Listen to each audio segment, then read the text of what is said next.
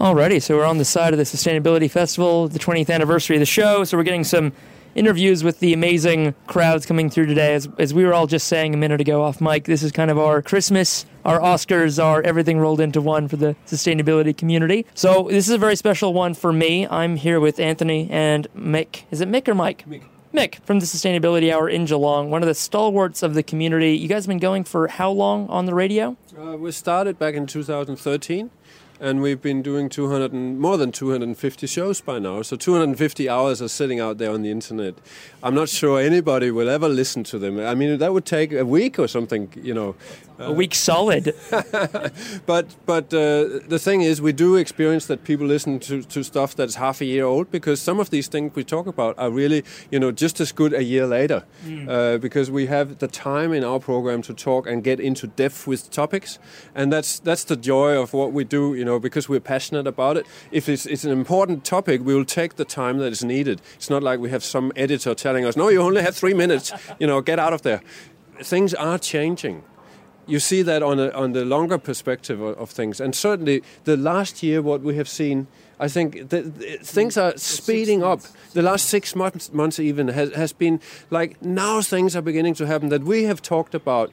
5 years ago, it just looked like a dream or like something hopeless. It's never going to happen, but we still talk about it, But now it's actually happening. So we feel a little bit, hey, this is the self-fulfilling prophecy. We said it, we wrote it, we put it out there, and slowly, little by little, we got there. And one example of that is that now the youth is finally beginning to speak up. I sat there 5 years ago looking around and saying, where is the youth revolution? How come that in the 60s we could have a music-driven revolution, a youth revolution which was rebelling against the parents, it was rebelling against the Vietnam War and different things that were happening at the time. Now something is happening that's, I would say, even more important to get engaged in. And I was looking around and wondering, but what's the youth doing? No, they were busy with their exams, or they was doing, basically, as far as I was concerned, not engaged. You go to any climate event and you see all these gray-haired old people. Where's the youth? And the last 6 months have changed all of that. Suddenly something began, I think it began with Greta speaking up very powerfully from Sweden, saying, this is pretty bad, folks, and you know what, we have to change. And it's not going to happen unless we, the youth, step in and begin to talk about this. So that energy has inspired so many people around the world. And here in Australia, fantastic to see what's happening.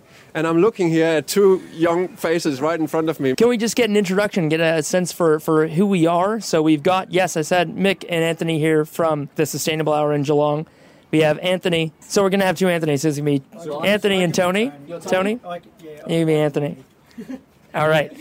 And we have Anthony and Fatima here from Climate Leaders. From Climate Leaders, yes. Excellent. All right.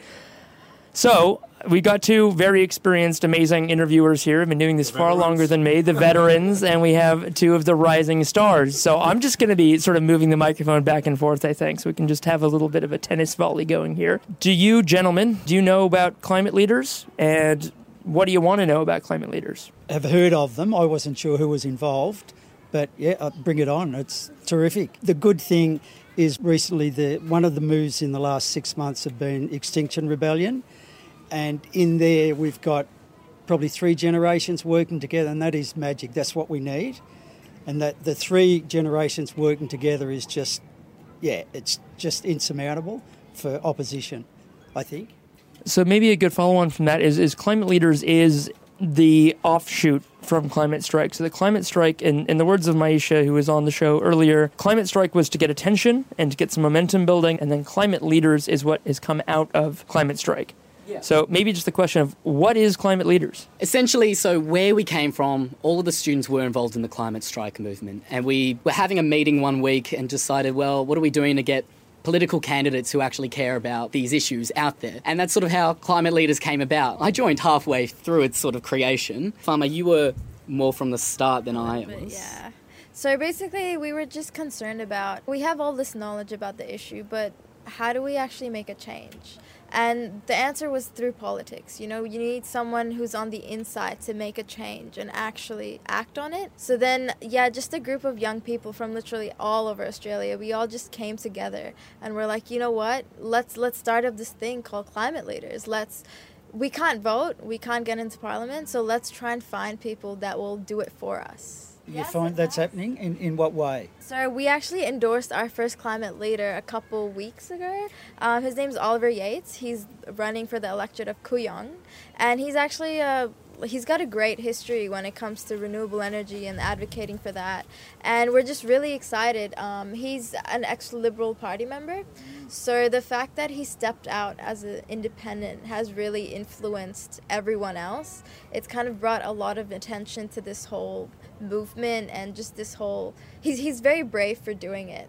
And we're hoping that even if he doesn't win or whatever comes out of it, it is going to pressure the politicians and the government, and it will get more people talking about this issue. Yeah. We ran a campaign a couple of years ago that we called the Churchillian Challenge, where we called week after week after week, we called different people and asked them, who's going to be the climate Churchill? Because we remembered the history of Churchill back in the days in 1939, at a time when everyone was saying, no, we have to make peace with Hitler. We can't go into war. Are you kidding? That's a terrible thing. Churchill was firm in his belief that we have to defeat Hitler. We can't negotiate or compromise. And in a way, climate change is a bit like Hitler. Because climate change is a political choice. Climate change was not some accident that happened. It was a decision made in boardrooms about 30 years ago, 20 years ago, and so on. It was a decision made in political party rooms where someone said, no, we can't do that because the voters will do so. And companies saying, no, it's not good for our business, if we actually do what we need to do. Churchill had a slogan at the time. It's not enough to say, we've done what we could do, and then be satisfied with that. You have to do what's necessary. We need to see a similar kind of leadership where you go against the current and where you're actually able to convince a parliament that this is so important that we have to do, even though people are against it, through speaking, you are able to convince them that this is something we have to do because it's necessary. We never found that climate Churchill here in Australia. We found a lot of great people, and we also in particular looked in the liberal space, because we thought that's where the money and the power is. Wouldn't it be interesting if the climate Churchill of Australia appeared in the liberal side of politics, because then maybe people would listen. Now it's beginning to happen. We're seeing, like Oliver Yates that you have found, maybe he is that climate Churchill that we need. Great, so we've reached kind of the similar idea or the thing that needs to happen from these two very different perspectives and two different generational outlooks as well. So what happens next? What's climate leaders' plan for how to go forward now? What's the plan of action, and how do you feel about it, and what maybe advice would you give, or what's your perspective on it? Because climate leaders, even though it is a youth-driven thing, kind of does need buy-in from a broader community. Ultimately, the youth are doing this because they can't vote, but sadly for this one, you do need the voters along with you. It does need a buy-in from a majority of the electorate, that's for sure. Where we are heading is to find more climate leaders. So while we have Oliver Yates for Kooyong, and we want to support him as much as we can, we do understand that it's a parliament of 150 seats, not one. We need to create a crossbench. We need to influence the policy debate and discussion within the parliament in some way. So we have methods of doing this, which is either knocking out politicians who have been climate blockers. So that may be someone like Barnaby Joyce or Tony Abbott in Warringah, which will be quite an interesting seat to watch. But we need volunteers and we need resources, because the only way to support a candidate ultimately is how you do it on the ground. So because we've come out of the climate strike movement, we do have access to youth and interested people who live locally, who could actually help out the candidate if they believe in what he's standing for.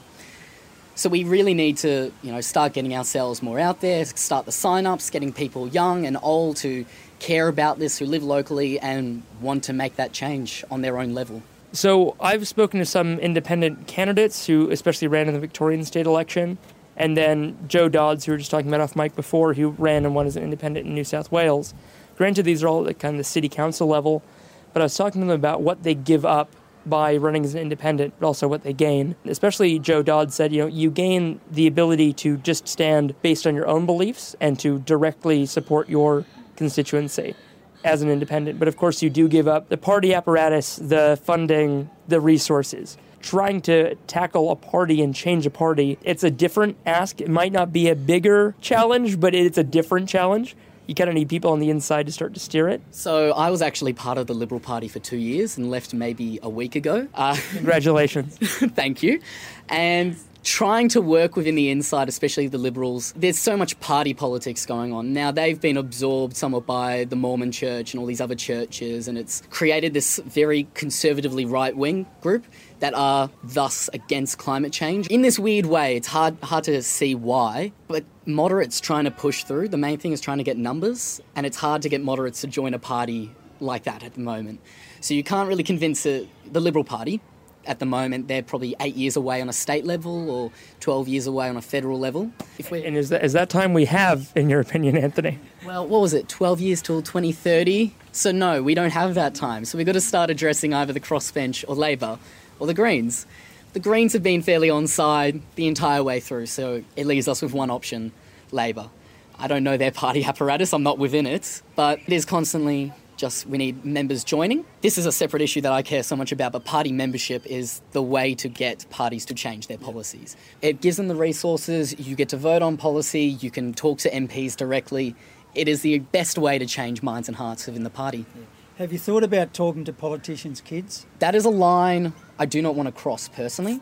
The kids are separate from their parents, and the parents are often representing views that may not be their own because it is a party. I would feel personally uncomfortable doing that myself. That's a no. Yeah. How do you feel if a son or daughter of a prominent, let's say someone, the last name of Abbott, were to come to you and say, we'd like to join the group, and would that be seen as like a windfall and potentially a good thing for the group, or would that maybe introduce some complications? It would add some complications, but be a windfall at the same time. I just don't think it's our right to be forcing ourselves out onto these politicians' kids, because those kids have their own, individual thoughts and ways of going about life that are separate from what their parents do. And we need to be able to respect that. And if they're coming towards us, then it shows that they care and what we're standing for and what they're standing for. I think that's really good. From the outside, especially people are very concerned about the urgency of climate change. Not that you're not, but we can always say, well, how about we do this thing or this thing and get gradually more radical. And you're like, no, there is an existing system. We have to work within it. Because if you say first, step zero, destroy the system and start again, that's not a step zero. That's not one step. That's a million steps in revolution. Yeah. So if you do take the system as it is and work within it, then you do have to make some allowances for barriers and restraints. And it's really good that the group seems to have that right mix of pragmatism and idealism, drive and reality. We understand the system and we want to work within that system rather than tearing it down. When we did this Churchillian challenge, where we asked various nobilities and important people here in Australia, we had a list of 8 people that we interviewed, and we asked them who's going to be our climate leader and what's it going to take before we have such a person. There was one thing, we never found that person, but we did find something that was in each and every one of these interviews as the answer to what needs to be done. And that was the word education. It came back again and again. Each of those that we interviewed had that same thing about that we need to educate. In another way, you can say knowledge.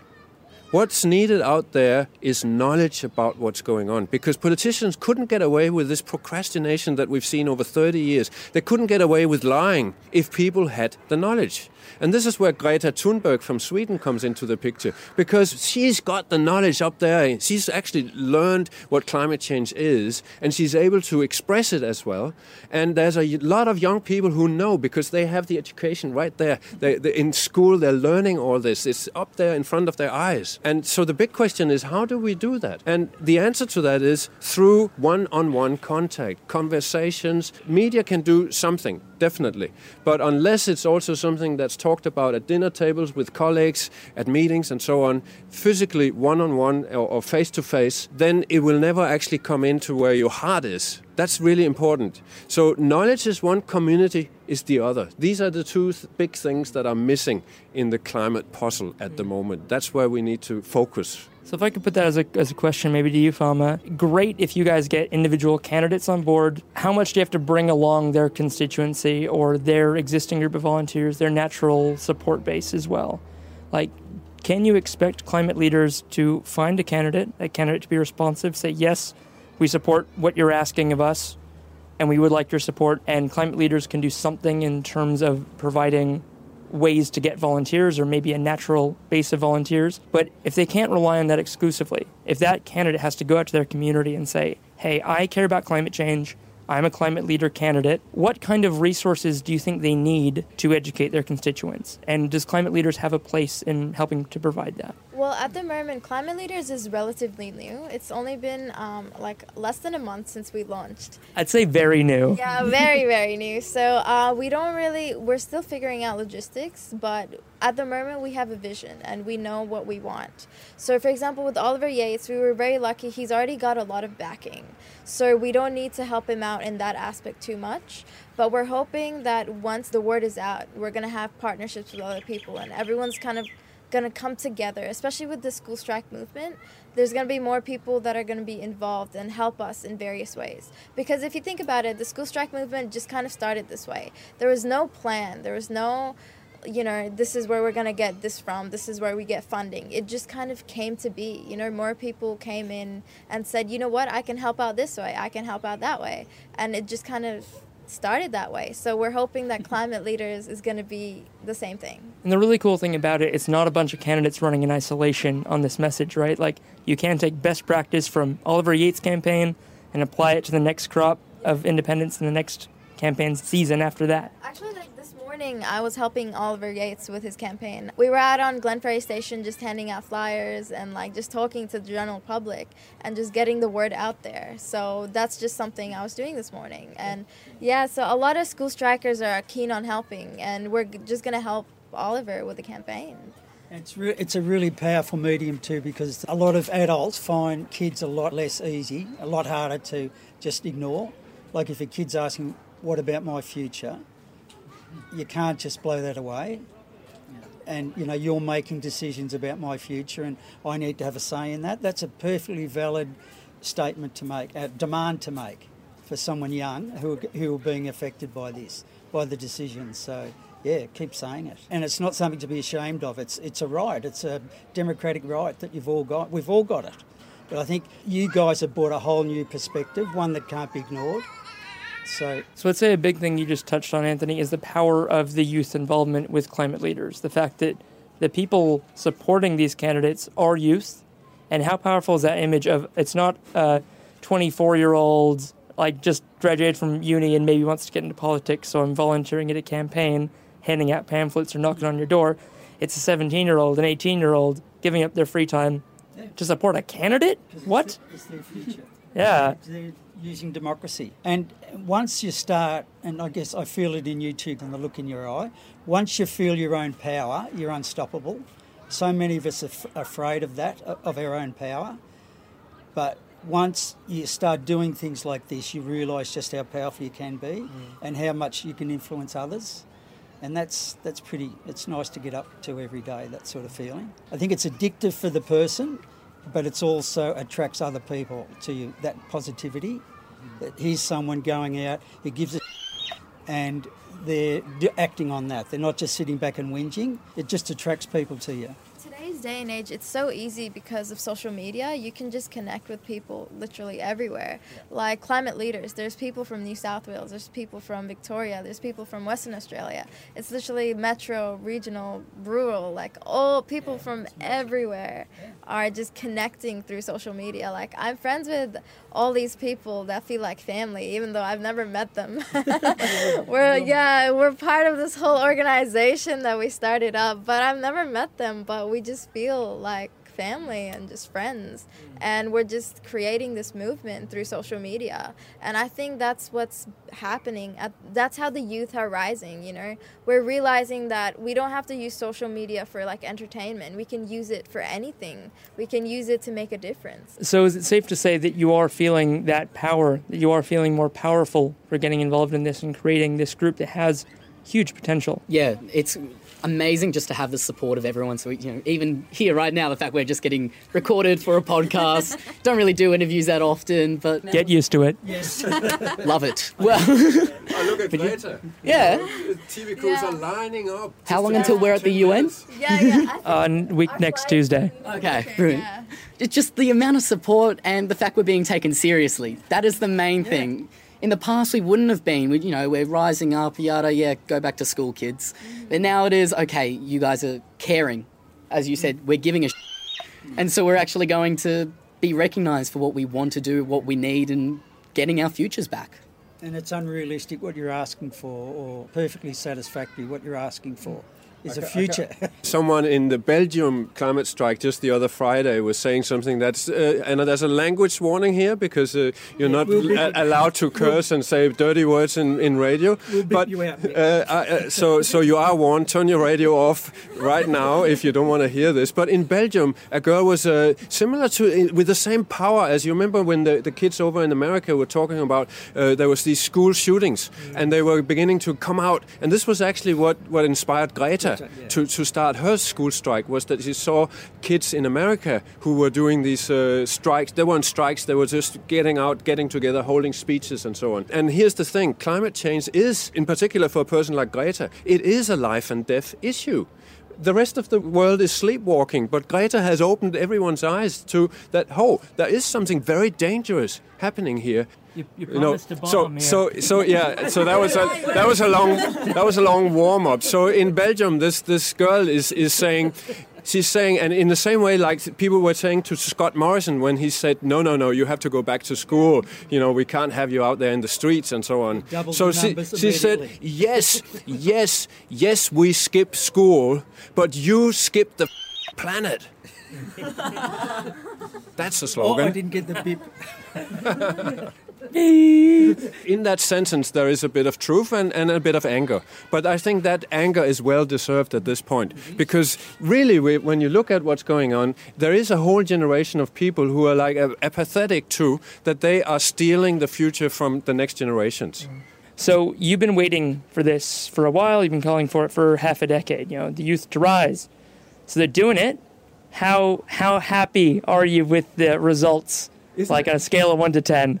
I'm up in between 9 and 10 at the moment, and this is absurd in a way because it's such a tragic thing that's happening. But when you have been in it for a long time and you have felt no one's listening, getting nowhere, and then suddenly there's a crack, Greta. And something comes out, it spills out, and it's full of energy and youth, and to me, so much inspiration. And the words that came out, these signs that the kids are writing in these school strikes, they're so creative. Could never have imagined writing something like what some of these signs have been saying. So I am so much loving it. And to me, this is something, it's like, this is what's going to make all the difference. So it's time to be joyful. It's time to get together and have fun. Because that's the thing, as you guys are talking about as well, when you created this movement or this organization, Climate Leaders, it was fun. There was a good feeling about it. There were smiling faces. And that's the funniest thing about emergencies, that when people get together, they find out, even though it's a terrible situation, there's lots of good things happening. Lots of hugs and lots of love. So all that comes in the same melting pot. That's what we need to understand. So you shouldn't be afraid of dealing with a climate emergency. Just like with any other emergency, it brings people together and we feel we're doing something useful, something meaningful. We've got all the solutions that are needed, more than enough. It's two things are lacking. One's the political will, and the second thing at the moment, and these guys are changing that, is the numbers of people necessary to change that political will. That's what collecting petitions about over there is all about. And it's really easy here. We've actually got people coming up and asking, can they sign? So we're kind of on our home ground here at the SLF. But yeah, it's doing that kind of work, that grunt work, and it's all those little things that add up. We've just got to do them quickly. So what we've got you two here from Climate Leaders to talk a little bit more about the group. So the climate strike we had here last November, and we're having again in March. Bigger, better, badder. It's amazing. I'm so excited.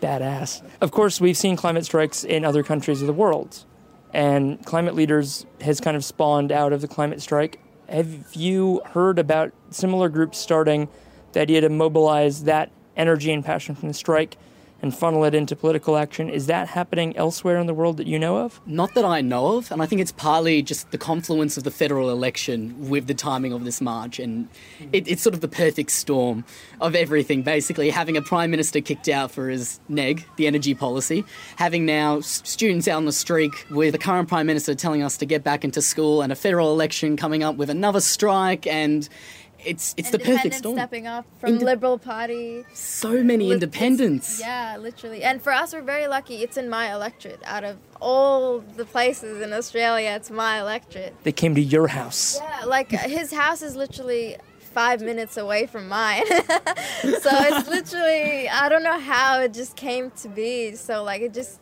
fit in like a puzzle piece, you know?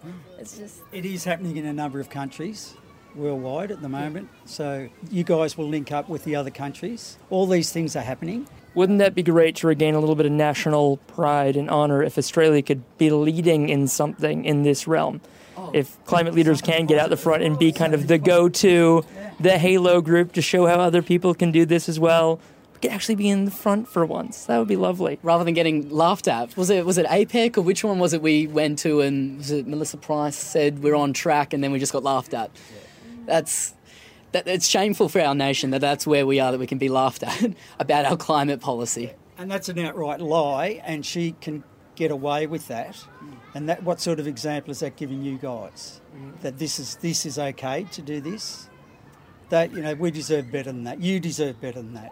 You raise a very good point, Tony, that when I grew up, I was born in the 1990s, and I saw some stuff in the States, politics-wise, with impeachments and interns and stuff. And I always was interested in politics and thought about going into politics potentially, but it was sullied for me a little bit. It lost a bit of that sheen of like politics is a respectable, good thing you can do with your life. For you guys growing up, like how much of a show has politics been in this country? And like, is this giving you some hope back in the power of politics to be a progressive, advancing institution? Or are you guys looking at it right now like, this is so broken, we need to like chuck some Band-Aids on it to just get us over the finish line? Well, I follow the politics a lot. That's my main thing. And I think it is completely messed up in its current state, but it's encouraging more democracy, essentially, is what we need. You've been seeing the turnout dropping, despite the fact we have compulsory voting. We don't have strong systems of freedom of information or ways to get referenda or petitions set up by the people. And there's, cabinet files in Australia were 20 years to be released, coming down to 10 years. But in New Zealand, it's about 5 years. And so the public servants actually worry about what they're saying.